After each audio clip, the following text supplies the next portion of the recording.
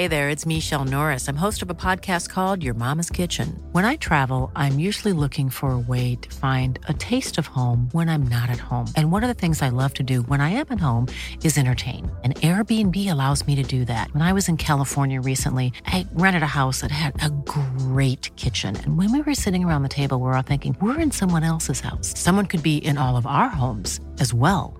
If you have a home, but you're not always at home, you have an Airbnb. Your home might be worth more than you think. Find out how much at airbnb.com/host.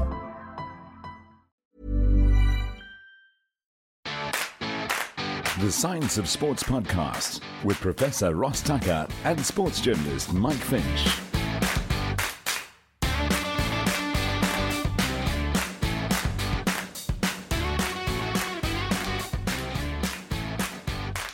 So welcome to another episode of the Science of Sport podcast. My name is Mike Finch, and as usual I'm here with Professor Ross Tucker, and today we tackle a subject which is bound to cause some divisions amongst our listeners. Some of you may support some of the concepts and the ideas which we're going to be talking about today. Some of you might say, well, it's all rubbish, and we should be looking at other elements of it. And it's all about early competition in young sport.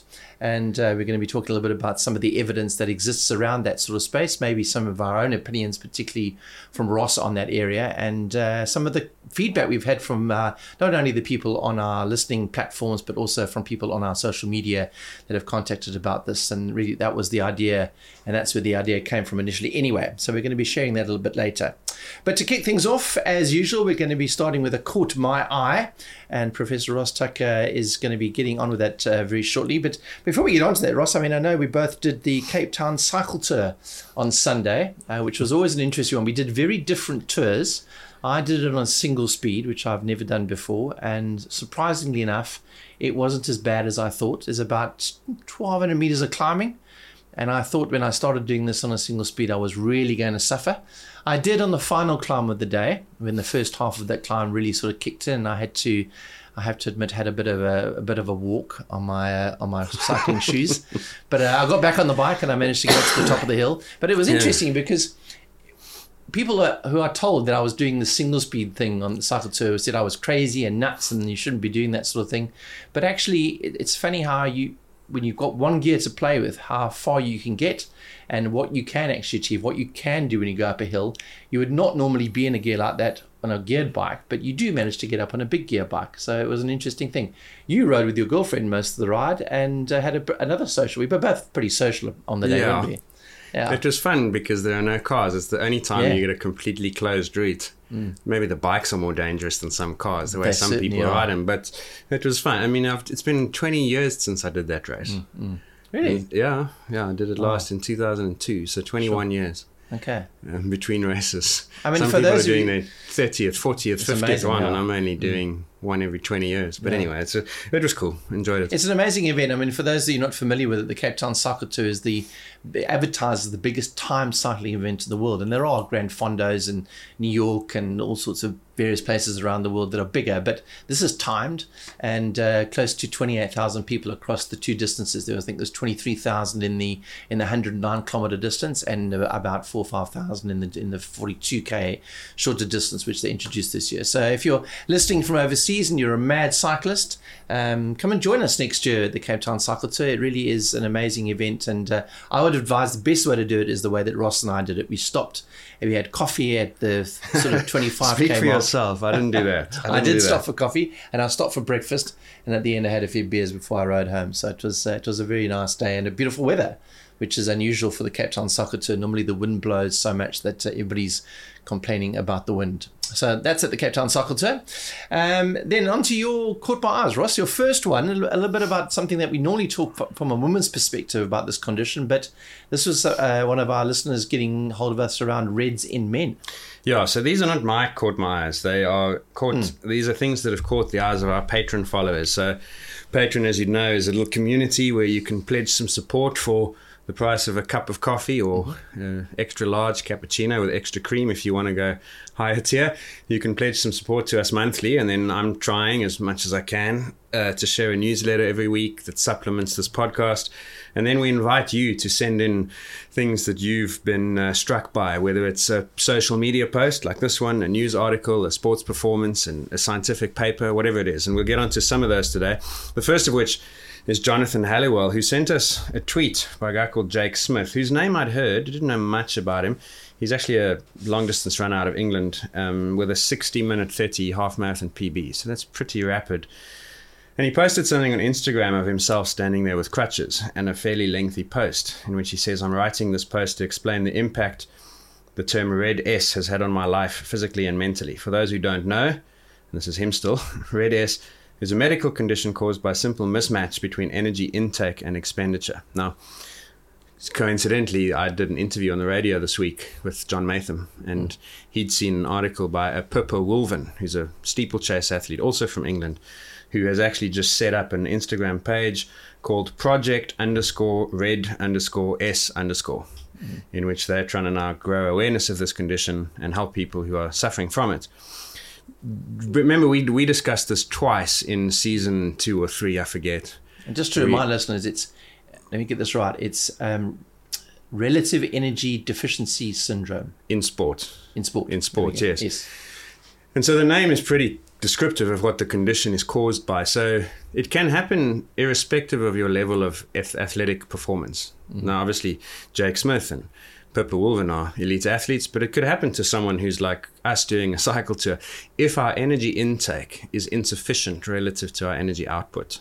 So whether you're training 8 hours a week or 18 hours a week at high intensities, if you don't eat enough and put in the energy that's required to at least balance what you are expending through your daily activities and your training, then what happens is the body starts to go into a, let's call it,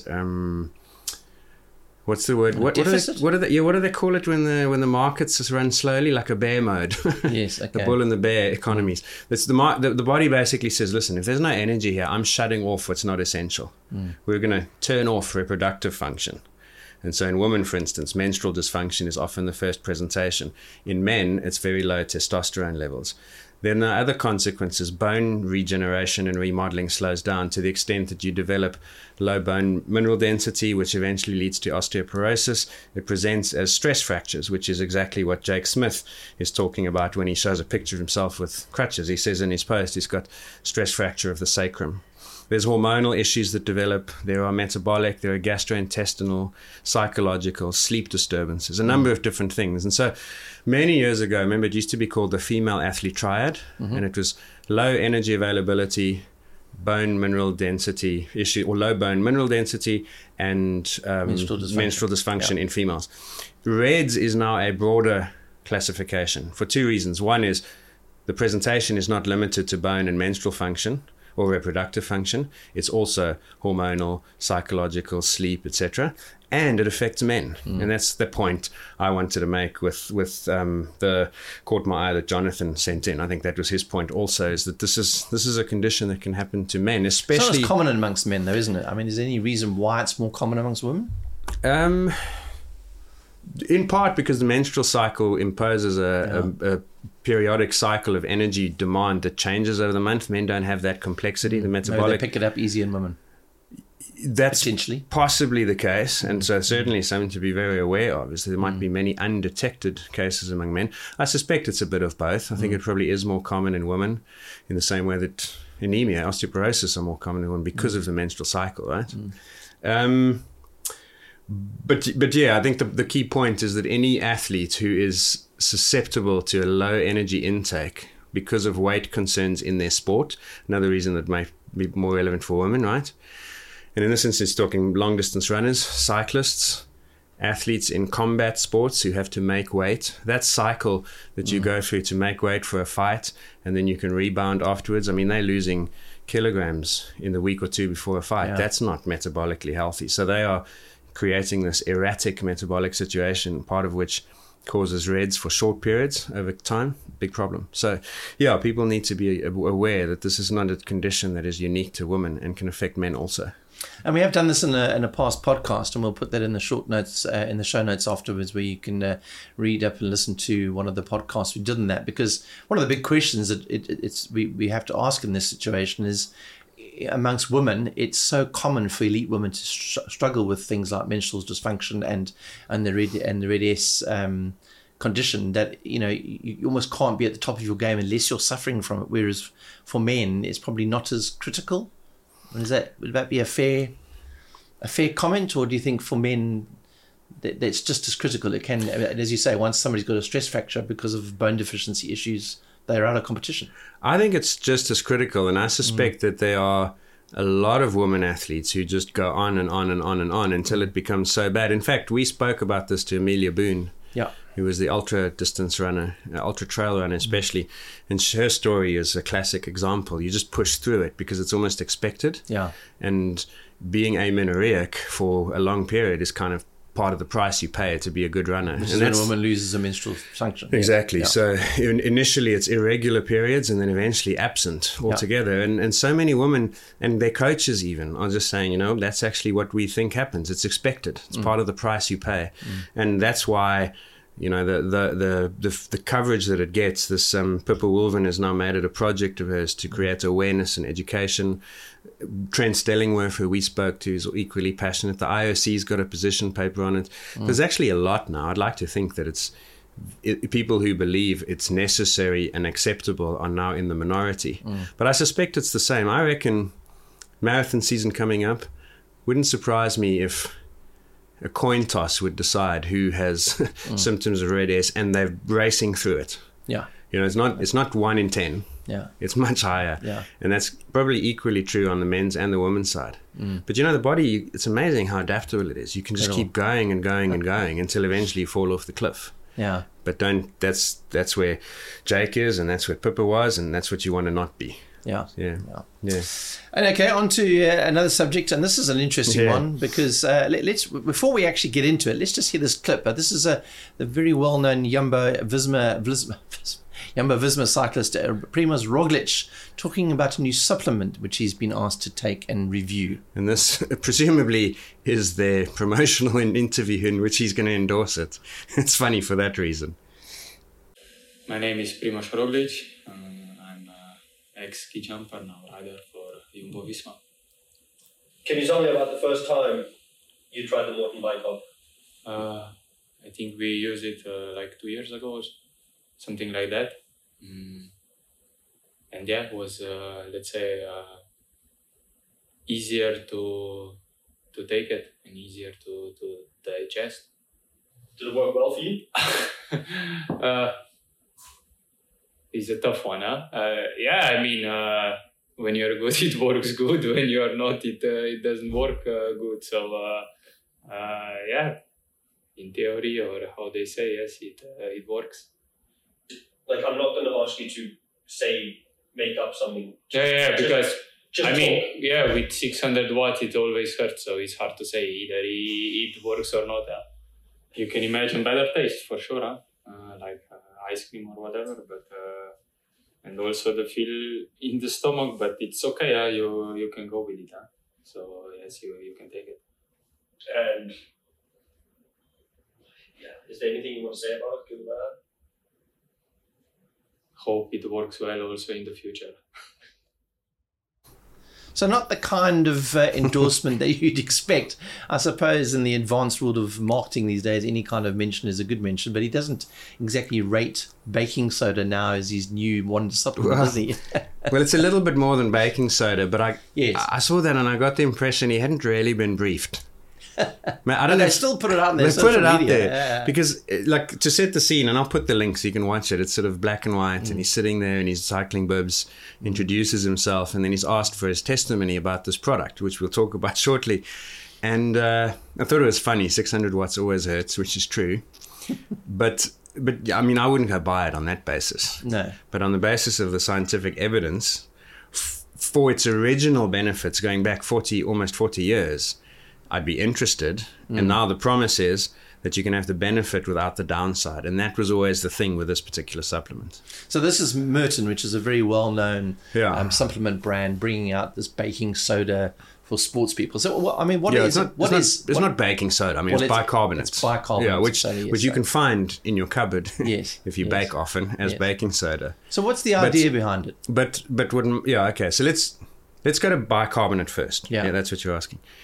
When we do in this particular high intensity exercise, we are metabolically burning through our ATP reserves and fuel, glycogen, glucose, lactate, in order to provide the energy to keep that high intensity effort going, right? So a 400 meter race, a 30-second burst, the last 300 meters of an uphill finish in the Tour de France, etc., right? Now, the consequence of that high metabolic rate is that we produce hydrogen ions from the breakdown of ATP to AMP, ADP, and phosphate ions, from the creation of lactate, which instantly creates, lactic acid instantly becomes lactate and hydrogen ions, right? Those hydrogen ions cause the pH levels to drop, and there's evidence that that lowering of the pH in our cells compromises muscle function. So theoretically, if you can increase the pH levels, effectively providing a buffer that prevents acidosis by adding a base, which is what bicarbonate does, then you would protect the muscle function against that failure or fatigue that would otherwise slow you down. Make sense? Yeah.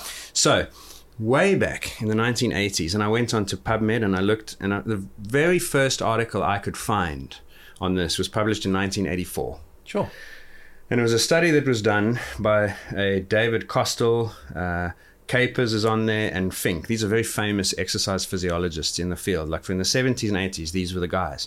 And so they did this in 1984, clinical trial called Acid-Base Balance During Repeated Bouts of Exercise, Influence of Bicarbonate. Okay, so 10 men and 1 woman do these 1-minute cycling bouts, times 5. And then the last one, they just ask them to continue for as long as they can as a performance trial. So it's high intensity, 4 times 1 minute, and then a trial to fatigue at high intensity. And they give them either 0.2 grams of a sodium chloride, which is a placebo drink, per kilogram, or 0.2 grams per kilogram of sodium bicarbonate, right? Now, for an 80 kilogram person, that's 16 grams of sodium bicarbonate. It's quite a lot, actually, which will become important shortly. What they find is that when you take the bicarbonate, your time to fatigue was 42% longer than when you took the salt. First time that had been shown that you could improve performance by buffering the effects of high-intensity exercise. And their conclusion is the alkalizing influence of oral bicarbonate supports the concept that the hydrogen ion concentration in blood and muscle has a direct influence on performance. So remember, this back then, they were still figuring out, like, why do we slow down when we sprint? This was actually quite an important study to kind of build the picture, right? Yeah. But also a study that said, here's a supplement that you could use to improve performance. And over the course of the next decade or two, a number of studies were done. By 1988, a systematic review reported 29 studies. By the early 1990s, there were hundreds of studies. And then it kind of went away. And one of the problems was, and I remember reading these studies when I was in high school doing 800-meter races and thinking, this is gold. And I remember taking baking soda and having some before training, and I was very ill. I didn't throw up, but I was almost going to, more than usual for an 800-meter race. Because what happens is you put all this baking soda in your stomach and you feel nauseous. If it affects you different ways, you get diarrhea, like really, really bad. And that's why it probably never really took off the way that it might have done, given its performance benefits, right? What Martin are saying, or Morton, how do you say Morton? Morton, as far as I know, yeah. Morton. What Morton are saying is that they've used the same technology that they use to package carbohydrates inside what they call the hydrogel. They've applied that to bicarbonate and are now saying you can take this thing without that side effect of gastro, diarrhea, nausea, vomiting. And so here's the benefit without the cost or the downside. Because that seems like quite significant benefits. Well, 42% would be ridiculous. Yes. And so that's probably not the case. I mean, do we know what all those other research studies, was there always evidence that there was an improvement? In varying sizes. That first one was probably one of the largest. Right. For reasons I don't know. I mean, again, it's 10 people, 10 men, 1 woman, 11 in total, right? It's not enough of a sample, yeah. But the systematic reviews, and I mean, one from 1993, so this was almost 10 years on. Overall performance was enhanced, but the range of effect sizes was large. Sometimes very small, sometimes very large. In studies that measure time to exhaustion, an average 27% increase in duration. So even that, that's a lot. It's not a lot, yeah. Okay. Especially at an elite level. Yeah, at an elite level, 2.7 is a lot. Never mind, 27. Yeah. In 2022, an article was published, a meta-analysis on this. And there's other buffers as well, by the way. There's citrates and so forth, sodium citrate, sodium bicarbonate. And this study also concludes the same thing, is extracellular buffering supplements generate large increases in blood bicarbonate concentration, positive overall effects on exercise, sodium bicarbonate being most effective. So there's something there. It definitely works. I can see all our listeners, their wives are going to go do the baking on the weekend and realize there's no bicarb left. I think they're going to see things happen before they realize the absence of baking soda to tell them there's a problem, because husband is going to be in the toilet for a long time. It's not advisable, yes. And like this is really a problem. I played around with it once and I felt really ill. I thought, no, that's not worth it.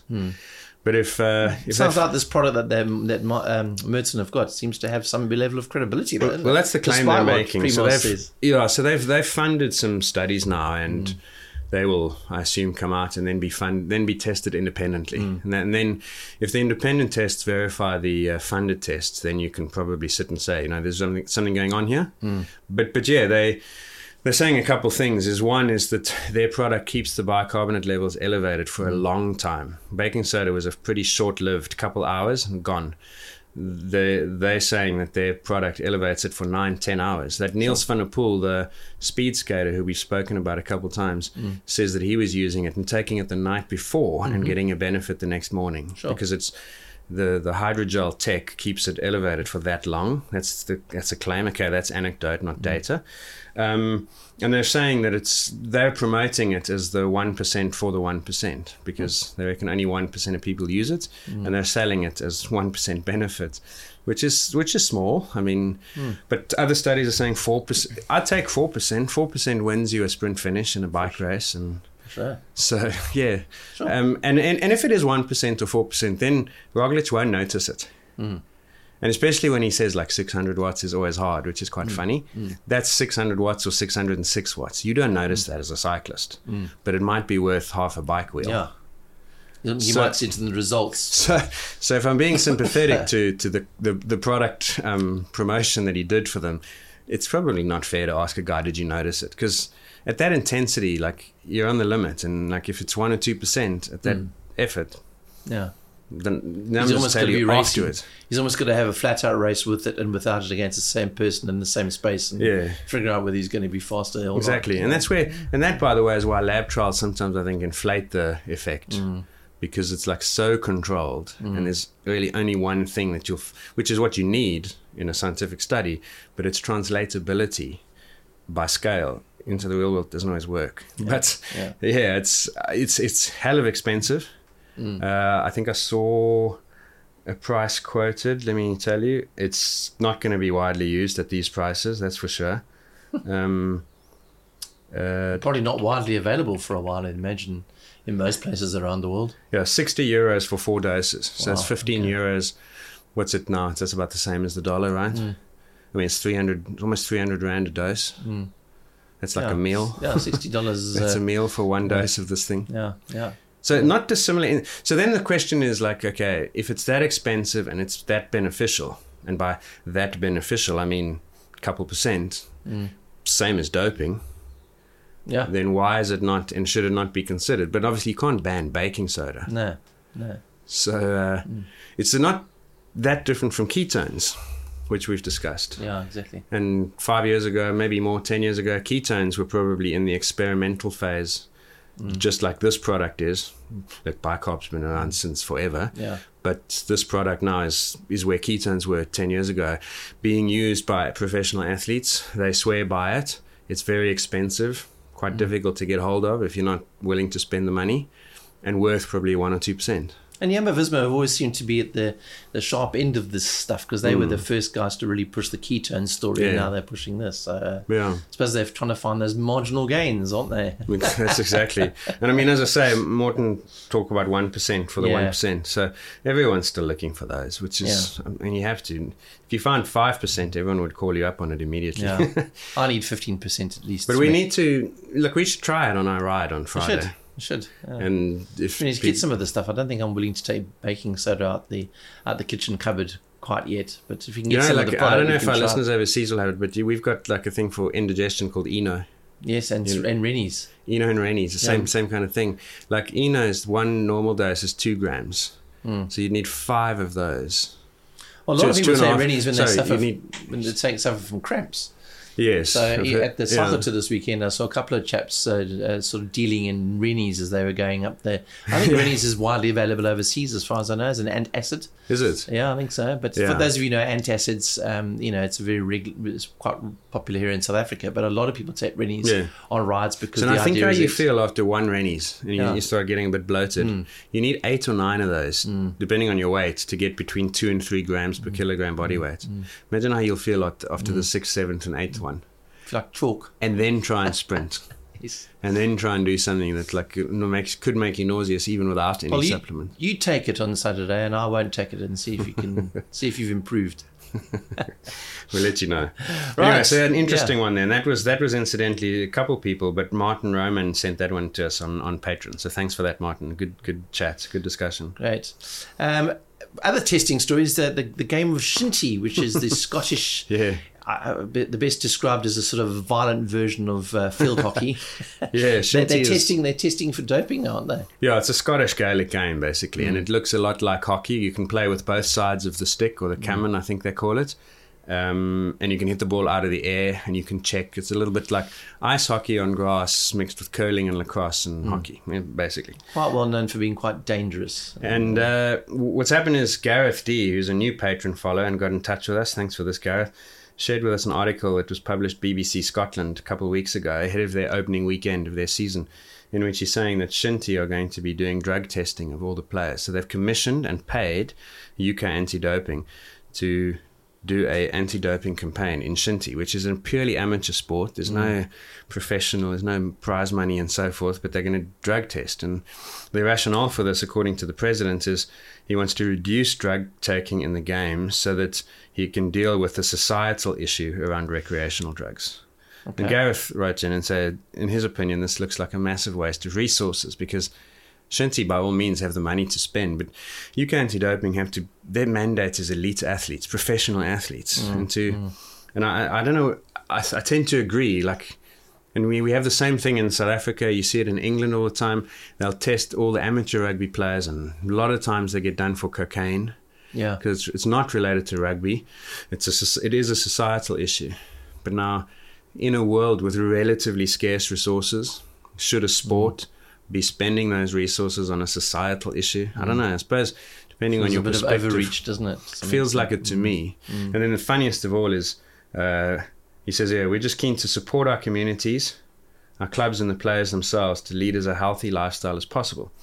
Testing was introduced in the 1990s, but not extended on the grounds of cost. So now, it's not like it's cheaper, so it's still going to be costly. Yeah. He says, this is the president, Mackenzie, says, potential punishments have not been decided, and the association is mindful of the fact that the sport is amateur. We aren't looking to ban anyone here. So then, what are you doing actually? Like what? So you catch guys often for recreational drugs, or because they play on the weekend, but they want to use drugs in the gym, get a bit bigger. Now you're being the parents.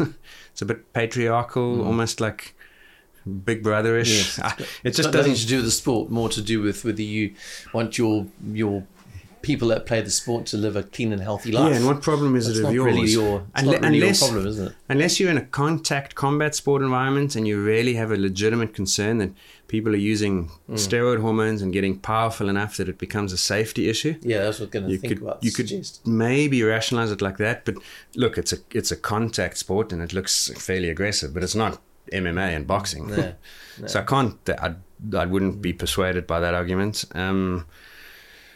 Fairness is always important. Yes, I get that, but I don't know. It's just, if I drew up a priority list, it wouldn't be on it. Yeah, I don't know how low you'd have to go on a priority list to find it, but it wouldn't be on the first page. Yeah. No, for sure. Yeah, for sure. Yeah, so that was Gareth. Oh, there you go. Gareth actually sent a couple of other ones, and so did Jonathan Halliwell, actually. His was on women's and men's tennis in response to our podcast a month or so ago with Richard Sutton. But I said to him we're still looking to do a tennis episode, so we'll park that one for that discussion. And then Gareth also had a really interesting one, because now you may know that esports are being introduced, and he says, what will the anti-doping look like for esports? That's an interesting one. It's professional and it's big money. Exactly. There's a lot to lose if you. But then is there, to gain. What would the doper do there? I mean, stimulants, right? Beta blockers. Yeah, but then that's the exact opposite. It's about golf. It's like what golfers would take. You need concentration and calmness. Look, I'm so in clueless when it comes to e-games, but don't you have to be quite alert? Yeah. So then maybe you'd want a stimulant. And calm. And, I don't know. Look, because beta block is slowing you down. They also calm you down, so you can think more clearly. I don't know. See, this is how little I know about esports. But there's a lot to gain if you have a chemical advantage. I reckon esports... Big money. If esports came into the Olympics, they'd be in the top third of paid athletes at the Olympic Games. For sure. So, anyway, there's an article that Gareth shared on drug issues in the esports world, and so we'll save that for future. Yeah. And some sad news. We just heard of the last week or so the death of Dick Fosbury, who was the famous inventor of the Fosbury flop, which was 68 Olympics. Well, that's when it made its sort of global debut, and he won the Olympics in that. And by 1972, 2/3 of the field was using it. Yeah. And by 1970, it was a radical move back then, because previously they used to do the scissors. Yeah, there were various techniques. There was a scissors, there was an Eastern roll, there was a straddle.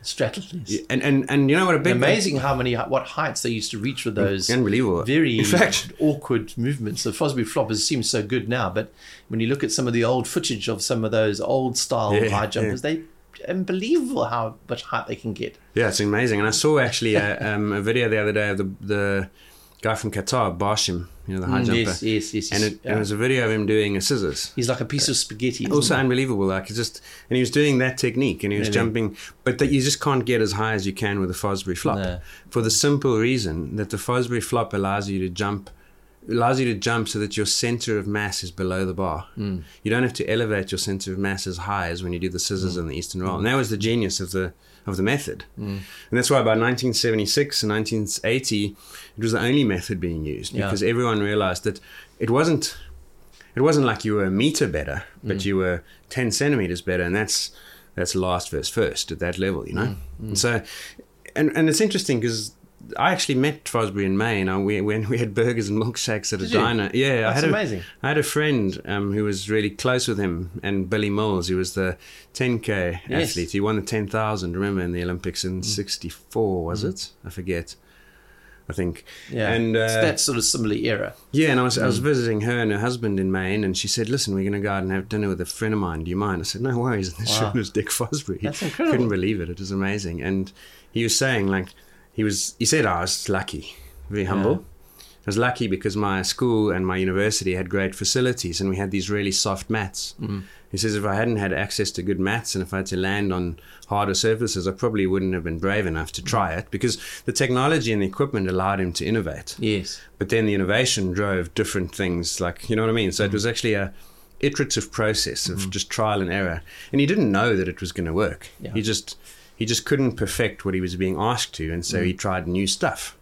And sure enough, he came across the best thing to do. Amazing. It's a crazy idea, but I often think when I look at the invention of that, has anybody thought since then of a better way than that? And if there was, is it allowed? In other words, if somebody comes along and jumps a higher height that's not doing the Fosbury flop, are they legally able to do that? And I assume they are. It doesn't matter what technique you use, as long as you're clearing the bar without touching it. I would guess so, right? Yeah. And I mean, apply that to other scenarios. What if you line up in the backstroke? Yes. Yeah. It's pretty constrained what you can do. Yes. In fact, there was controvery, right? It wasn't there around you a do backstroke in a breaststroke breaststroke manner? I don't know. or butterfly, but that's exactly the point. Yes. I mean, in tennis, you can serve underarm if you want. No one does because it's ineffective. Yes. And you just think about how difficult it is to find something. Nick Kyrgios has served underhand before in a game. Yeah, and sometimes 1 point is everyone. Yes. Think about how difficult it is when a lot of people are doing something to actually innovate that much in one go. It's almost impossible. Like if there are hundreds of people looking to be better and better and better, and you come along and you find something, it's Fosbury must truly be one of the great innovators ever in the history of sport. Yes. Like, I can't think of a parallel. Yeah. You can talk about the clap skates and the swimsuits and the shoes and so on, but this is different, right? Yes, this is a significant change in the way something because of what done. Someone does as opposed to what someone wears. Yeah, and there's no way else you can do that in any sport. You know, as far as I know, you can't change the way you do backstroke. If you showed if a Martian landed on Earth here today in 2023, and you showed him the Olympic high jump competition from 21, and then you showed him the Olympics from 64, he'd say 2 different sports. Totally. If you showed him tennis from 2023 versus tennis in 64, he'd also say 2 different sports. But the way they traveled that journey is so different. Because in tennis, it was inch by inch. Wood became aluminium became titanium, strings got better, and then you had Djokovic, Nadal, Federer. Whereas Fosbury changed it. It wasn't overnight, but it's just a different way. It's amazing. It's I can't think of a parallel. It's incredible. It's a great story. Yeah, and sad. I'm sure there's a book. I'm almost guaranteed there's a book about him somewhere along the line, and I will try and find a book and put it in the show notes because I think he'd be a great story to actually read, and almost guaranteed somebody's written a book about him. So I'll look that up. Actually, I wouldn't surprise me if he's written a book of his own. Because after winning that in '68, he didn't continue. Didn't he? No, he decided he was going to go into the professional world and not the world of sport. So he was a fascinating guy. And when I met him, he was a counsellor at a children's camp in Maine. That's what he was doing with his free time. He was there at one of those camps, like you'd send your kids to when they're in grade 10, 15 years old, away for a weekend, learn how to make a tent, learn how to build a tree house. And that his name will be part of athletic history for all time to come. So, sad. And just on that, I'll post a link to an article David Epstein wrote, because, David also is a guy, speak about innovators. He's a guy who looks at something and says, I'm find something different. And he makes the point that Fosbury changed the shape of high jumpers because Fosbury's technique allowed high jumpers to be taller because suddenly you could be taller and you could start with a higher center of mass because you no longer had to elevate it as much because of that curved back and center of mass was now below the bar. So almost instantly, high jumpers were permitted by the technique to change the shape of their bodies. Again, the same as tennis. The technology has allowed for bigger serving. Serves become more important. Tennis players have gotten taller. So it's another example, but in Fosbury's case, it's not tech. Well, part of it was tech. The mats allowed a landing. But Fosbury came along and just turned something literally upside down. Yeah. He went head first, back on his back, looking at the sky down. Amazing. Yeah, amazing. Yeah. And then final thing that you want to talk about is obviously a lot of feedback about, on our Barefoot podcast, which we did one back from now, talking a little bit about how people have experienced barefoot running and the positives and negatives. And they were both sides of the spectrum talking about the positives and negatives, even though our podcast talked about the fact that there is still not enough evidence to suggest that barefoot running is better for you than wearing. And I mean, we asked the listeners to share their experiences, and they did, and some of it was really good. Like Paul Kelly wrote in, patron as well. Thanks, Paul. Who basically said that he wanted back in 2010, 2008, 9 thereabouts, wanted to change his foot strike because he had knee issues. Yeah, and we spoke on the podcast that sometimes people have linked those knee issues to landing too much on the heel. And someone said to him, if you can land on the forefoot, midfoot, forefoot, you might be able to create softer landing. And I don't think he would have known this, but what you do is you put a little bit more on the ankle, but you take it away from the knee. So it's a trade-off. It's like, where do you want it to be? So when you've got a knee problem, it might be actually quite smart to try and say, let's take 20% of that, put it somewhere else, but maybe save the knee. So what Paul then did, which I thought was really interesting, he said, well, how do I make that shift? I can either make it consciously and start running on the front of my foot, or I can try barefoot running, which does the same thing without me having to think about it. And it turns out that that's what he did. And so he says he basically went and ran up and down a rugby pitch until he felt competent in the Vibram shoes, and eventually got himself up to running 10Ks, no problem. And now he's running in minimalist shoes with a wider front part of the shoe, and he feels great doing it. So he did it systematically, and he used barefoot running as a tool to try and get to the end point that he wanted, which is really smart. And I think that's kind of like the take-home message. Is be very patient, be very systematic about it, and just use it as a training module. And if you take to it really well, then it can become everything you do. If you don't, you're still getting benefit. But don't make it everything and then not adapt. Because always the temptation is people go straight into these minimalist shoes, wonder why they get injured, and then they say, well, barefoot running isn't for me. But as you say, the contemporary advice is to do it exactly like that. Yeah. Get your body used to it, slowly build into it. And that's why I'd say, and you could probably, there's one level even lower than that, is that when you do a track session or an easy 8K, last 400 meters, which is either your warm down or the last 400 meters from the end of your block to your house, take the shoes off and run them barefoot 400 meters and see what it feels like. A couple times in week 1. If you like it and it feels good, keep going or go more. And just very slowly, like, experience what it's like to land on the... Because as we pointed out, at least half of people don't initially make the supposedly favorable adaptation, and maybe up to a third of people won't ever make it. Paul obviously is a guy who could, because put the V-booms on, and over time he became a competent mid-4-foot runner, and now that's how he runs, thanks to the method. But yeah, the point is, try it slowly, listen, get the feedback from your body, try a little bit more, get the feedback, experiment. Basically. I mean, it's a little bit of a, I shouldn't almost advise this, but one of the questions we get a lot of from on our readers at Runners World here in South Africa is people saying, what kind of shoe should I buy? So there's so much technology around these big stacked shoes now, and I always think, and there might be a lot of evidence to suggest whether that's right or wrong, but normally, no matter what shoe you actually buy, you can adapt to it to some extent. So people go into shoe shops and they buy stability shoes, and back in the old days you had motion control shoes, which thankfully don't exist anymore. But normally the body can adjust to pretty much anything given enough time, essentially. So whether you're running in barefoot, there are obviously people who don't adapt to barefoot, but if you're running if you can't really buy the wrong shoes, you can just train wrong, because normally you will adapt. Exactly. And so the mistake they make is the new type of shoe has to then fit seamlessly into the previous program, and that's the error. And so, and as we said last time, when you go barefoot, you actually can't go 8Ks 5 times a week, because after one day your feet will be so sore, you'll know all about it in the shower, like you'll be on fire. And so it forces you. I think it created a new weakest link, your skin, which then forced you to train slowly enough that your other previous weakest links, muscles, ligaments, joints, tendons, got a little bit more time to adapt. So in that respect, it was a useful tool, and maybe that's exactly what Paul benefited from. So I agree exactly with that advice. It's when you launch into something and you expect a change to be just handled instantly by the body that you're just asking too much. Very few people can do that.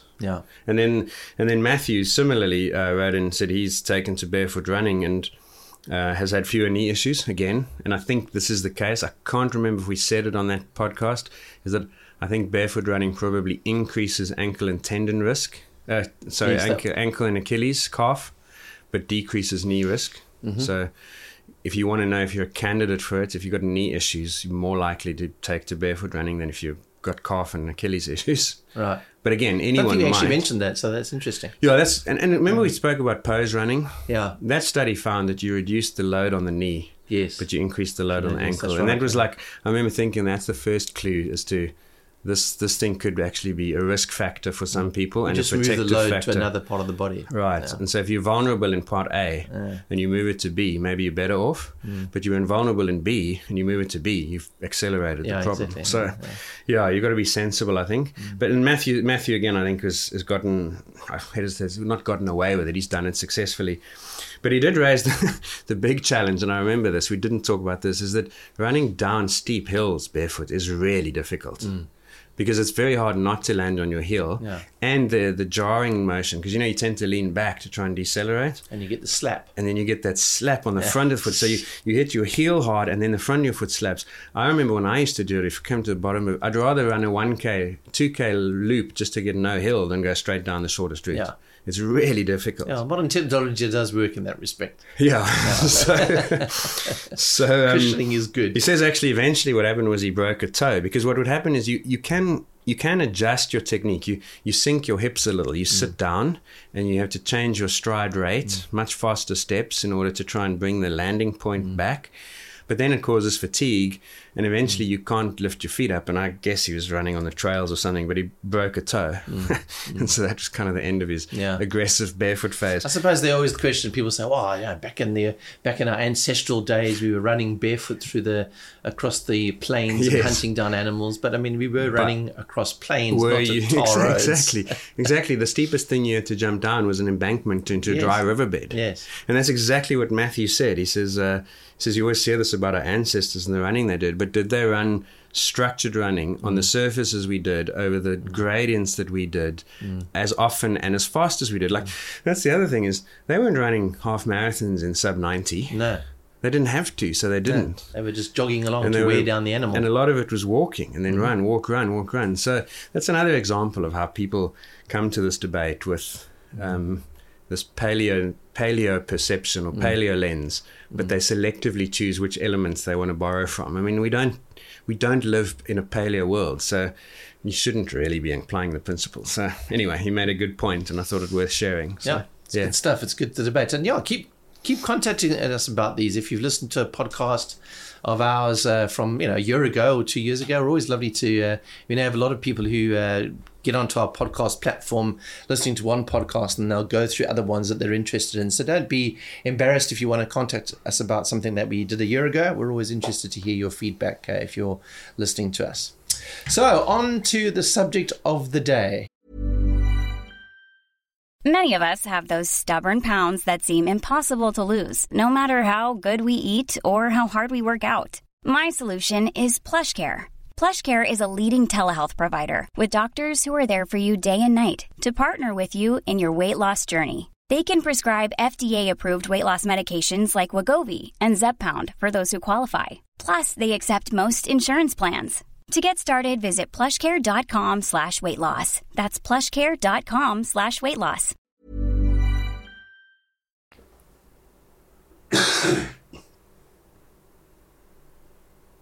So one of the interesting parts of our job is we get to have a lot of interaction, as Ross has just mentioned, with people who bring up and highlight certain aspects of sport, which we can then turn into a podcast.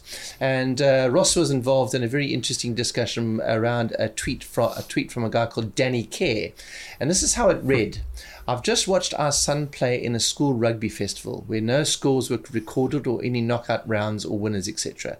Most parents seem fairly confused as to why, as in other sports at this age, under 8 and under 9, competition is normally encouraged. I'm interested to hear people's opinions on this. Now, as you'll see, and we'll put the link to this Twitter conversation that happened after that, and Ross has responded in quite some detail, but it really just opens this floodgates of stories that when I first read that tweet, I thought you were going to say competition is critical. But when I read your response to that, you're actually saying that competition actually isn't critical at a young age. Yeah. So just a couple of things. So explain yourself. The first context there that matters, and it'll come clear in a moment, is Danny Kerr is a former England rugby player. In fact, I don't think he quite made 100 tests for England, but it was close. So that's one of the best ever scrum halves that England's produced, right? So he's looking at his kid, I guess it's his. Did he say that? Yes, he says, watched our son play. Yeah. He's looking at that through the lens. He's come through this pathway and he's reached the very top of that pathway. He's elite. Of the elite, he's at the top of the elite pile. And so that's the lens through which he is watching his son play sport. And so it's interesting to see his perceptions. In this response to him, and it was a tweet, got a lot of attention, a number of coaches and other players weighed in, and you could pretty much characterize the attitude towards competition into groups of people who work in youth development, who were saying, no competition is the way to go at that age. Like, you want them to play, have fun. Teachers, And he's talking under 8, under 9. Yeah, it's 8 or 9-year-olds. Yeah. So teachers are saying, no, we don't want the competition. Then you get the rabid fan who says, for instance, that this is just, like academic navel gazing, denying our kids competition. We're making them soft. It's all this wokeness, blah, blah, blah. Yeah. And then you get like sort of people who are a little bit more, trying to be a little bit more sensible about this and explain some of the dangers of competition. And so I think the point I would make is that it's not that competition is bad. It's the focus on competition and the consequences of having a competition. Because the moment you have a competition, you create ranking and a hierarchy. And what a ranking does is it sucks your resources in certain directions. It has to, right? If you didn't have a ranking, you wouldn't have any requirement to put certain people in one place compared to another. Certain coaches with one player compared to, or certain players with one coach relative to another, playing in different leagues, playing in different standard of competitions, getting different training times. Does it, see what I'm getting at? Yeah. So the source, the root of resource allocation is hierarchy. Think back to when you were at in other school. words, the better the performance, the resources go to the better performance naturally. We reward Right. excellence. Right. That's what the Olympics does. It rewards excellence, with a medal that's actually not worth all that much, but it rewards excellence. If you make the final at the Olympic Games, you get more money, which means at the next Olympic Games, you're going to make the podium, which means that the one after that, you'll be on the top of the podium. So the whole model for sport is like, let's find excellence and reward it. Remember when you had your school sports days? In fact, I don't know what it's like for your daughter now. I know you went to a school sports thing of hers recently. Well, she won the egg and spoon race. True story. I'm glad it was the egg and spoon race and not the 100-meter A final. Because you see, having it as an egg and spoon race means she's doing sport, but she doesn't know that. No. She doesn't know it, but she is. But she also loved the fact that she won it, which is the reason why I'm hitting down. And I'm glad you raised that. Yeah, because even though she's 5 years old, she was very chuffed with the fact that she won the egg and spoon race. And this is really important. Those kids that he's watching there, they may not be keeping score and having knockout rounds or anything like that. Those kids know who's winning. A lot of people replied to my tweet saying the kids know who's winning. I'm like, yeah, of course they do. Obviously, they're not Labradors. they know who's winning. So the children already know that. So it's not about winning and losing. Even the adults know who's winning or losing. It's about whether you make a commitment to act on the result. Because the action you take on the result is the thing that then drives decisions that ultimately are harmful not only to an individual but to the whole system. And that's where I think it gets interesting. So remember at school, like I remember this, even first day of high school now, when I'm 12, 13 years old, we have school track day, 100-meter race. Everyone runs. Top 3, you're in the athletic squad. Everyone else go try 1500s. I don't know if you had that. Yeah, absolutely. It's like I remember it very well. Swimming day. At primary school, I remember swimming day. Swim, 25 meters. Okay? Everyone who finished the top half, stay. Everyone else... Yes. Go sit in the stands. Yes. Now, you see, the problem with that is now, it's not about hurting people's feelings. Like, I don't particularly care about that. The problem with that is you're making a decision that has significant future implications for the people who are selected and the people who are not selected. And that decision is too strong and irreversible to be made at that age. That's the problem. So in other words, when you cut the losing crowd, you basically cut them out of the system straight away with no chance of a comeback. And a lot of systems do that. Now, you could argue, okay, you can...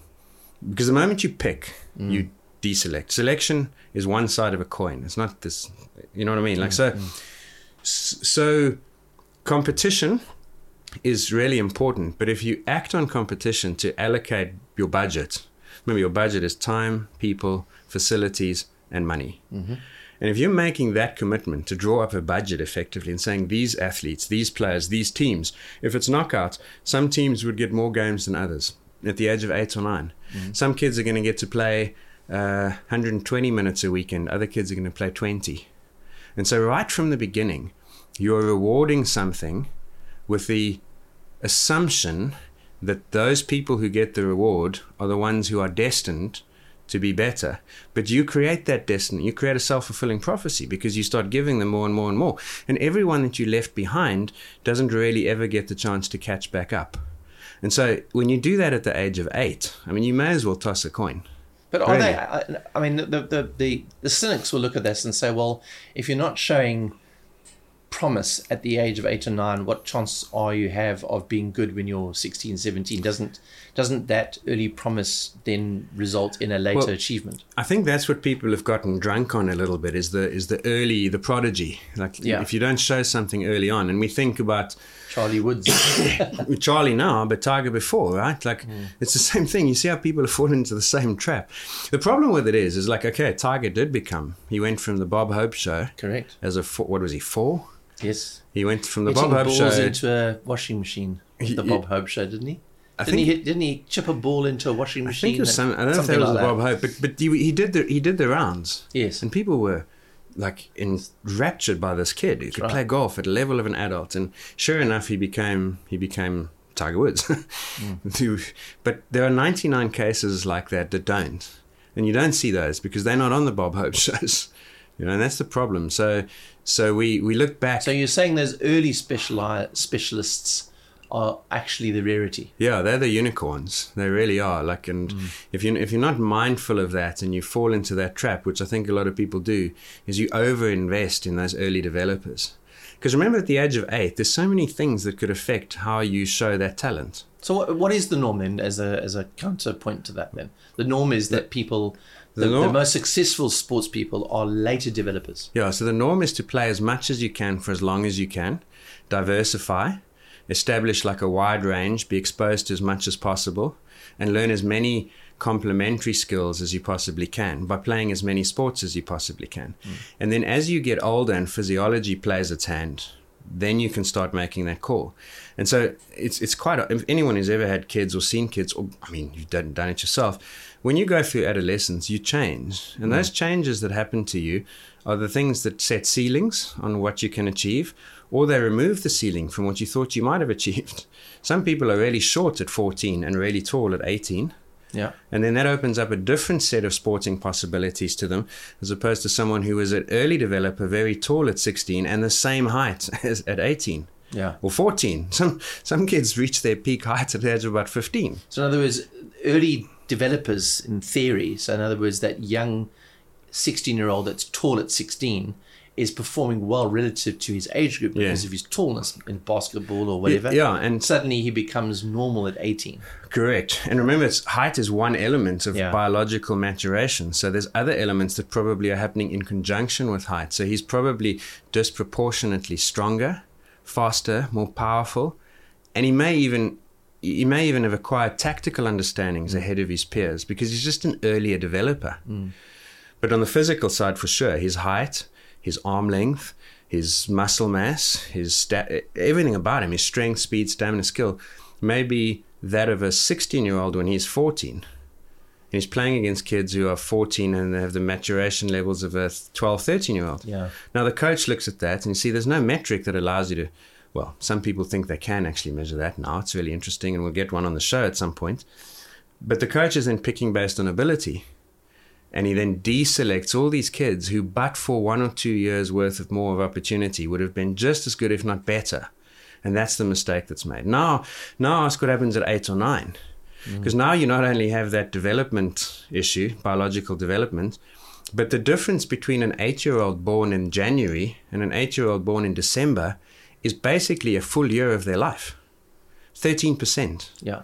So on average, a kid who's born early in the year is much older, literally in time, than a kid born in December, yet they compete against one another. Yes. By the way, this is in South Africa where the school year goes January to December, and the cutoff is literally the 31st of December. That's right. Yeah. And in some European countries, it's the 1st of September. Yeah. And so my niece, for instance, is an August baby, and their cutoff, I think, September. So she is by far the youngest in her class. She's in class with people born 1 month after her, September, but the year before. And Which so is a huge difference. and I mean, we saw this. I saw this with her. Like she was one of the slowest to pick up reading and maths and so on skills. Now that she's gotten a little head of steam, she's really good at it. She's doing really well. But she was being asked to do things that a 6-year-old was doing when she was 5, basically 5 in 1 month. I think Malcolm Gladwell might have written about this. Yeah, he did. And it's called the relative age effect. Right. And he called it the Matthew effect after a parable in the Bible where those who have much will be given more. And it's basically saying, exactly as you put it earlier, is that you now start to say, look, here's someone who's expressing that ability. Let's give them more opportunity, more money, more resource, more coaching, more competition, more facilities, more equipment. Yeah. And then a 9-year-old, like, it's nuts. It's impossible to predict who's going to be successful from the age of 9 in rugby, especially. Yeah. And so back to Danny Kerr, the point I would make is that at that age, you should be trying to expose as many people for as long as possible as you can, right? And that means not necessarily shouldn't have competition. And I don't necessarily agree that you shouldn't have a scoreboard, but you should never act on it. You never ever act and say, this is the best team, and because they were the best team, they're now going to get something more. That's the mistake. And I think what they've done in England is they've cut it off before that can ever happen. Does that make sense? Well, here's an interesting one. Eddie Jones, and I want to play you a little clip here, talks about this issue. One of the problems we've got in sport at the moment, and I can probably speak more about rugby than any other sport, is that we've got a lot of kids now not being taught by teachers, sport. They're being taught by ex-players. And I think it's a fundamental flaw in education. Kids need to be taught. And they don't need to be coached at an early age. And we're trying to turn high school teams into high performance teams where they should be just development teams. That's probably one of my bugbears at the moment. Well, I said I was going to share with this as a clip you actually shared with me. But Eddie Jones, they're talking specifically about the fact that there are former professionals coaching young children. Right, and I would have loved to hear the rest of that, because I got from that clip, and again we'll put it up. Well, you've heard it, but if you watched it, you'd see the guy asking a question was ready to pull the trigger on a follow-up, and then the video ends. And I would love to hear the rest of it. But you see, Eddie's a teacher, you know. He comes at it from that perspective. And I think the point he's making there is that if you come to young kids with a professional mindset, like I dare say Danny Kerr is, then it's very hard to understand, like, that kids don't need your paradigm on their sport. And that's, I think, what Eddie's saying. There's little decisions you make, little sliding doors moments all the time, I think, that you would make. And, like, to give credit, the English rugby system, I think, is quite good like this. They've got a number of really good coaches who are working to try and de-emphasize the consequences of competition. And please note, I'm not saying it's the consequences of competition, because, like you said with your daughter in an egg and spoon race, your kid is already competitive. Yeah. Those kids that are playing rugby with Danny Kerr's son, they're already competitive. They know who's won. But if you make the competition the focus, then when one team has scored 8 tries and the other team scores its first try, they're not happy. But if you watch kids play, when one team scored 8 and the other team scores 1, they celebrate as though they've won the game. Yeah. Because you've seen this, right? Yes. They all go bananas. It's and it's lovely. It's and that's what you need them to do at that age, because you want it. It's just. And it's not about hurting people's feelings and about being woke. It's because you want every one of those 30 kids or 20 kids, I don't know how many they play a side at that age. It might be 7 a side for all I know. Every one of those kids, you want to be playing rugby for at least 3 or 4 more years before you can even start to think about making a decision about whether this one or that one should be picked to play rugby up to the age of 18. And to do it early is nuts. I mean, another one for you is, here in South Africa, we've got a problem with this. Our school sports system is definitely too competitive, too young, to the extent that kids are being scouted in primary school to get adult high school contracts. And British soccer, we talked about this in past podcasts. Yeah, because it's so competitive. They don't 5-year-olds being picked by clubs. Yeah, and it's because it's so competitive, they don't care if they waste talent. So the individual isn't important to them. They will splurge 99 kids to find one Lionel Messi. Yeah, it's worth it for them. You see, and that's the problem, is like they're almost victims of their own resource abundance. But in South Africa, we've got under 13 like interprovincial, state, county, whatever you want to call it, championships. It's called Craven Week. Yeah. The data that's been gathered from that, because it goes under 13 Craven Week, under 16, under 18. So we have 3 youth grades for Craven Week. Of every 1,000 players who play under 13, only 240 will make it to under 18. Wow. So it's a 76% inefficiency in that system. That's a good stat. So, here's where it gets really interesting. From 13 to 16, 90% of that loss happens. So 700, let's say it's 760 get lost. 730 odd of those drop out from 13 to 16. And that's the key development area, that 13 to 16. Exactly. Yeah. From 16 to 18, if you've made it to 16, the chances you'll make it to 18 are very high. But from 13 to 16 is a precipitous drop-off. Why? Exactly as you say. Because that's the period over which the physiological hand is dealt, or the cards are shown, as it were. And if you didn't have it, you just don't make it. Because think about a coach now who's incentivized at under 13 to go and win that competition. Who's he picking? He's picking the biggest, the fastest, and the strongest guys at the age of 12, 13 years old. By 15, those are no longer the biggest, fastest, strongest guys. But because they've never had to learn skill and fight for place, they've relied on something that's not earned, but merely theirs by virtue of early development, they now get surpassed by all the kids who catch up. So there's two ways to look at that. One is to say that 1,000 start and only 240 come out at the end. But at the end, there have to still be 1,000. Yeah. So 760 have to come in from somewhere else.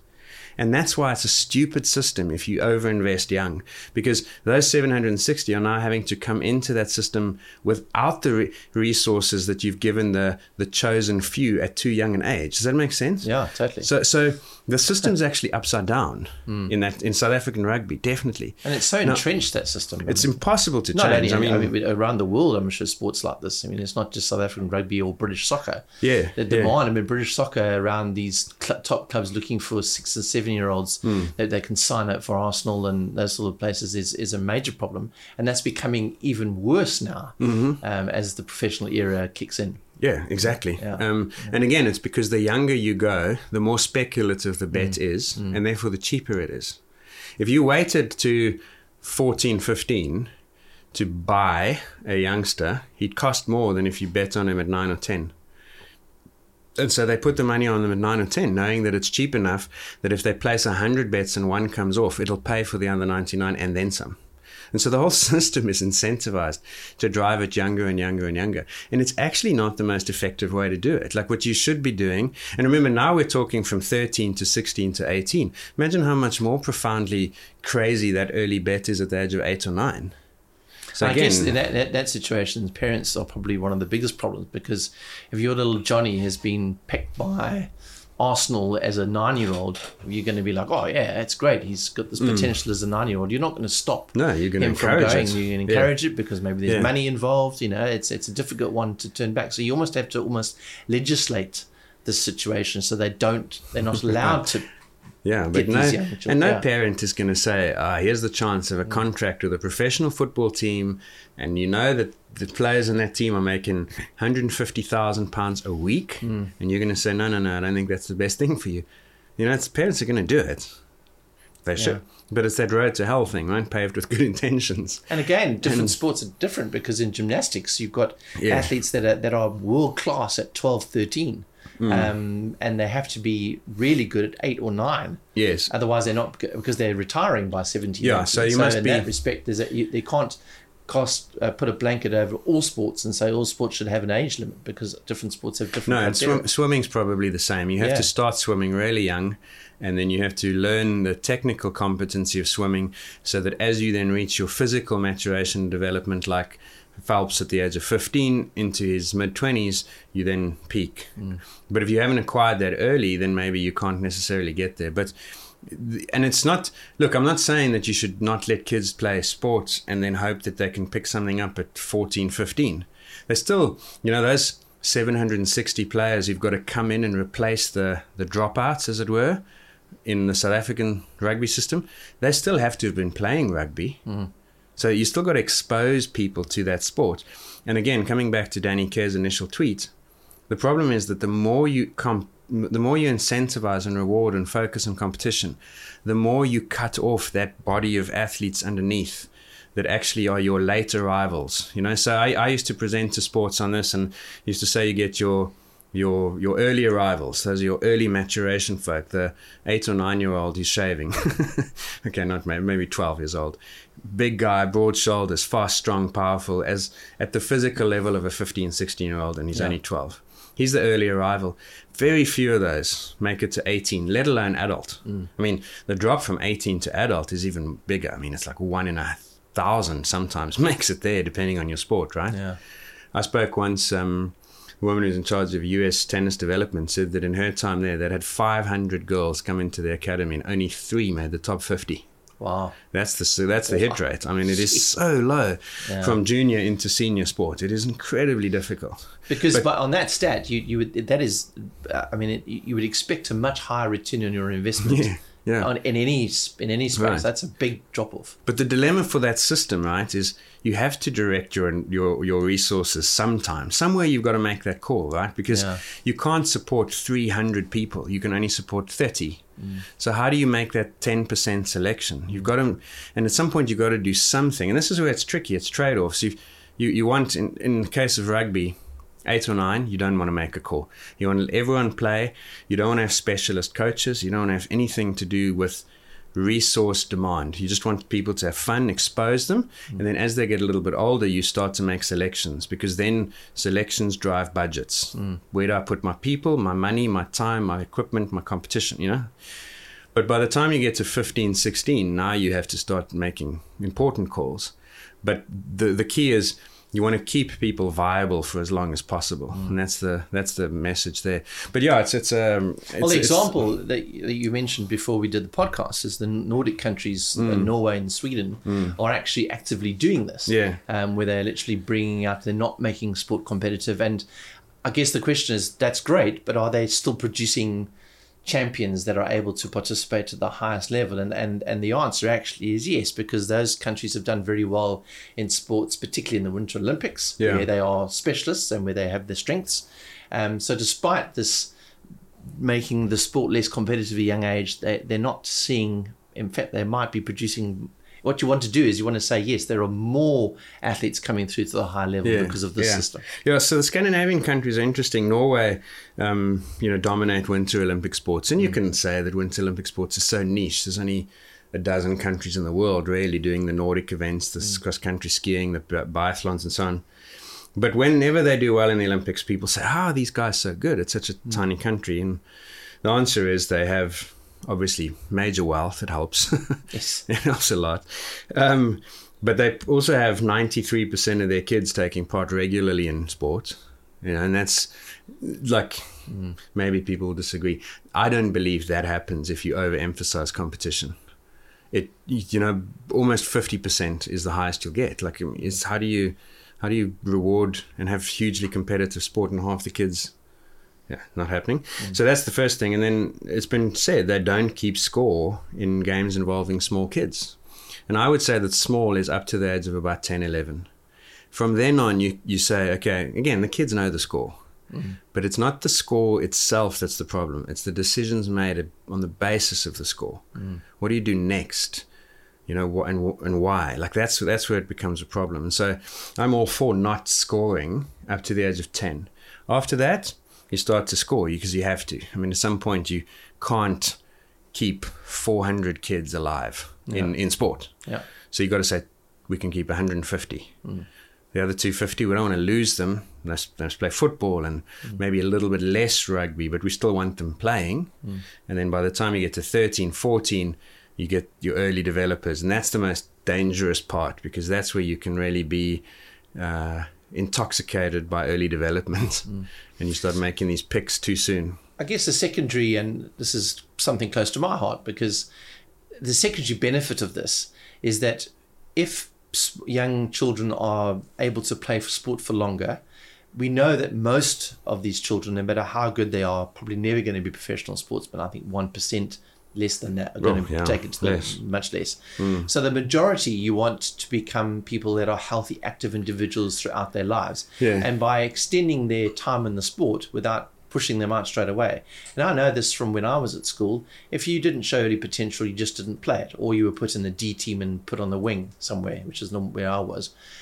So I was never going to be a rugby player, because from a very early age, I was literally, there was no chance of doing that. Yes, I found running and swimming to be my sports of choice at school. But the reality was, even if I'd become a good rugby player later in life, from the age of 12, I was already told I wasn't any good. And I think that's the benefit, is that once you keep kids in sport, you keep them active for longer, you keep them enjoying sport. They're part of sport because they enjoy it and they focus on that, less about competition. And therefore, hopefully they keep doing it for the rest of their lives. Exactly. Which is really what you want. Exactly. So when you say, and this came up in the care debate now with a tweet, people saying, you want them to be active, and if you don't teach them competitive elements of sport and how to lose, then they won't be active long in life. It's actually the other way around, because again, it's not the competition. This is where I think people got hooked on that word. It's the consequence of competition is the specialization and the drive, almost the inertia it creates to have to do better, specialize, train more intensely, take it more seriously. And your impression is exactly borne out by research. One of the best guys in this field is a guy called Neera Jayanti. He's an American MD who's done a lot of work on sports specialization, particularly in tennis, incidentally. He's a bit of a tennis fan. I met him at a conference a couple of times. I think his wife was a really top-level NCAA college tennis player. And he's done these studies where they've done these case controls, and they've asked, how likely is someone to play tennis into their adulthood and get injured as a function of how young and they specialize? In other words, at what age do they make a commitment to tennis, and how much do they train? And I'll read you one conclusion. Our study confirms that over time, young athletes, and in particular young female athletes, were more likely to be injured and sustain an overuse injury if they had a high degree of sports specialization. Similarly, athletes whose training hours exceeded their age or whose sports hours exceeded their free play by a factor of greater 2 were all more likely to develop injuries and overuse injuries. So the point is, play more than you train, and don't train too much. It's interesting, you're saying sports hours exceeded their free play and whose training hours exceeded their age. That's per week. So there's a rule of thumb for you. It's great. Yeah. Like an 8-year-old shouldn't be 8 hours a week for an 8-year-old. See, I don't do that now. No. But I can't do 53 hours a week. Well, that curve only works up to about the end of school. Exactly. So, but there's a rule of thumb, and if your sports hours exceed your free play, then you're at risk. Yeah. So play, don't compete. Yeah. So again, it's like all all the stars line up in the same direction here. Like your injury risk. He's got other papers. I'll post one or two in the show notes looking at later in life prospects of being physically active. Your chances of being physically inactive, which is bad, are way higher if you specialize younger. Because you give up the sport and then you never find another one because you've only ever done one thing. Yeah. Expose people to 5 and they'll have 5 things to choose from when they're 42. Yeah. That's the point. And so everything aligns. And then, so there's so many reasons to say that to the guy like Danny cares. Like, Danny, I get you're competitive. It's what made you who you were. But there's a better way to do this than just letting kids compete and creating a survival of the fittest in 8-9-year-olds. Yeah. And then one other thing is a guy called Russell Earnshaw responded to Danny and said, you can actually have performance incentives in kids, but they can just be thought of maybe more creatively. Like maybe reward kids for passing 5 times in a row without dropping the ball. Yes. Reward them for executing a tactical or a technical skill successfully, like a successful line-out throw or catching a kick or something, so that the process becomes part of what you reward. And it's interesting, actually, when you watch elite players, they do everything they can to de-emphasize the scoreboard too. They still live and die by it. Yes. And like at a World Cup, now rugby this year, football last, the coach is going to get fired unless they win or make a final. Maybe they'll be sympathetic, sometimes not even then. But you'll see an interview and he'll say, you know what, like we're not worried about the scoreboard. We're just going to stick to the 5 things we know we need to do well. We're going to try to stop them in 3 areas. And it's like a process-driven approach. So why would we now say to kids, it's the scoreboard, when actually even in adults we try and understand that it's not? And I remember interviewing a couple of famous athletes over the years. Donovan Bailey once interviewing him, and I asked him how does he deal with the pressure of a 100-meter final. And he just said, well, I've just got to treat it like any other final in that I just do my best, and if it's not good enough, it's not good enough. Yeah, and they're segmented, right? So they'll say, okay, did I start well? And they'll have their technical cues that they've worked with their coach. That's right. And like even now, this work I'm doing in Stellenbosch, we're saying, okay, let's not analyze the results. So a kid runs a 4:24 1500.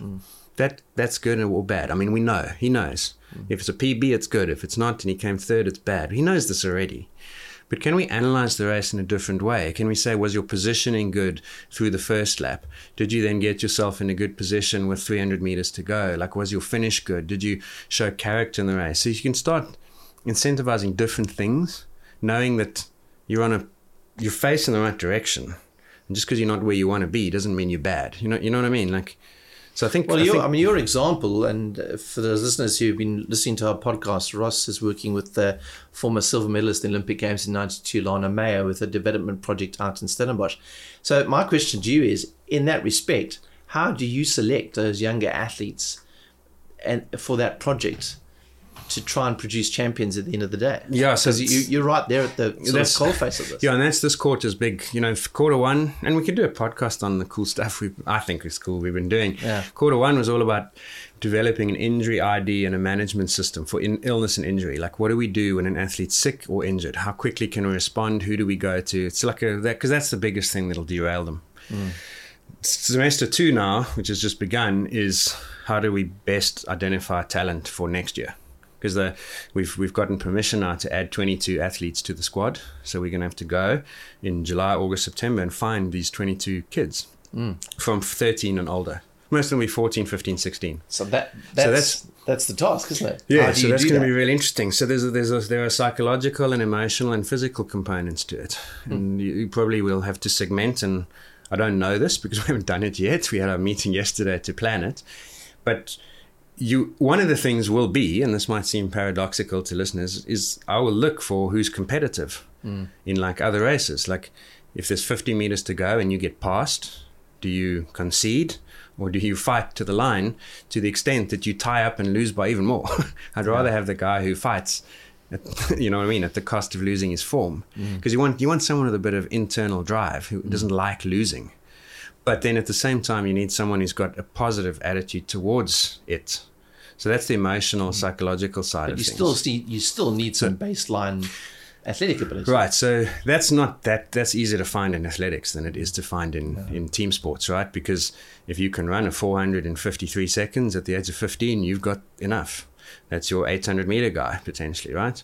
If you can run a 848 3000 at 17 or 16, maybe there's something enough to develop, you know? So it's quite easy to pick the 202 14-year-old in 800 compared to the 212. It's not a hard decision. Where it gets difficult is two guys at 205, 206. What do you pick then? And then you want to say, okay, these two kids, 15 years old, running 206. One of them's been training for 4 years, one of them's training for 1. I'm picking the 1. Yeah. Obviously, right? I'm looking at biological age. Like one of them looks developed like a 17-year-old. The other one looks like a 12-year-old. Pick the younger looking one, you know? And there are incidentally measures. You can measure bone age, relative bone age, as a guide to this kind of thing. Now, I don't know that I don't want to become deterministic by some tool, but this is the kind of thing you have to ask is you're trying to, the dilemma with talent ID is you're assessing today in order to predict tomorrow based on what was created yesterday. Yes. And so you never know, you never know which direction you're facing, because current performance is past tense created and future performance predictive, and unless you can try and understand the past, the present, and the future, like it's impossible. Yeah. Anyway, did I answer your question? Yes, there? Kind of. But I'd be interested at a later podcast. We've got to develop. I know you can't share the details of a program because obviously there is some element of confidentiality there, but it'd be interesting to understand the concept. I'll share them. I'll share them when I've got them. I literally don't have answers for it. I mean, I know I have a battery of tests in mind that we will take on a road show. And I know like that Ilana in particular has got such a close eye on the results of SA and provincial junior results and so on. And she's got a wish list almost of athletes that she'd like to speak to. But until you meet them and their parents, you don't know, because the parents might be the decisive thing. Because if you've got that exceptionally pushy parent, you know you're going to take a child who's just going to be burdened by the demands of their parents now, especially now they get a scholarship and they're coming to, you don't want that on top of everything else for this poor kid. Yeah, sure. So it's complicated. It is very complicated. And again, in response to the care thing, a lot of people say, you know, we're just making soft, non-winning, happy losers. That's what we're doing by having this mindset of let them play, let them have fun, don't worry about the score. It's going to make an army of happy losers, and it's not the case. Like we don't have to be so intense. There will be a point in their lives where things get very intense for them.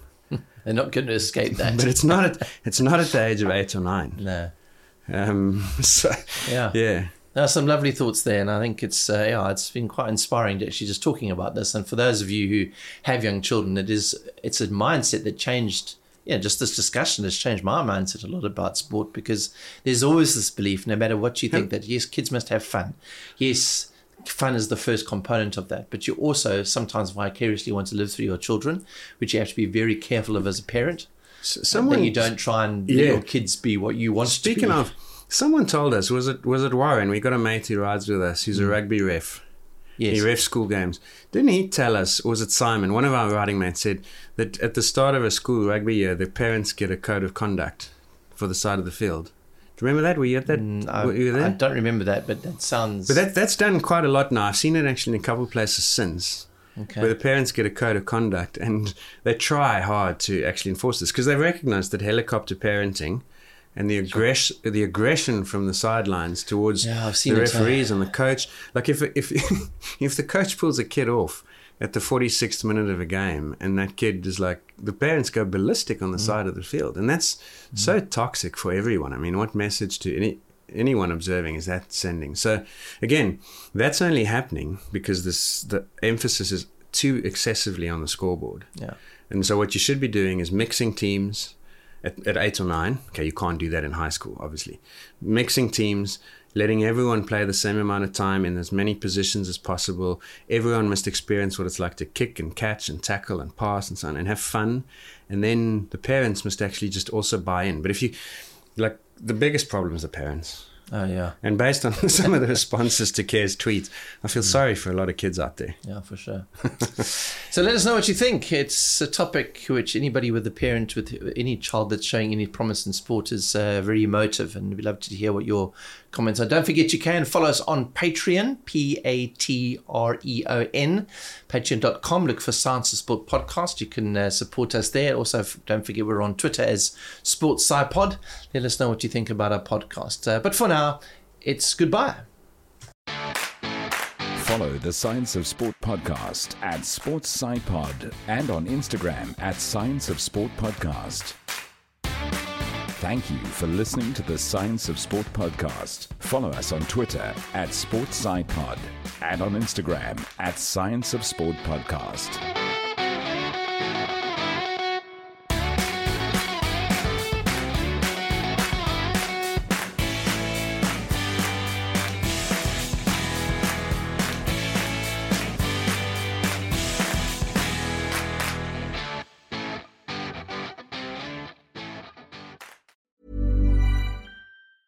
Planning for your next trip? Elevate your travel style with Quince. Quince has all the jet-setting essentials you'll want for your next getaway, like European linen, premium luggage options, buttery soft Italian leather bags, and so much more. And is all priced at 50 to 80% less than similar brands. Plus, Quince only works with factories that use safe and ethical manufacturing practices. Pack your bags with high-quality essentials you'll be wearing for vacations to come with Quince. Go to quince.com/pack for free shipping and 365-day returns.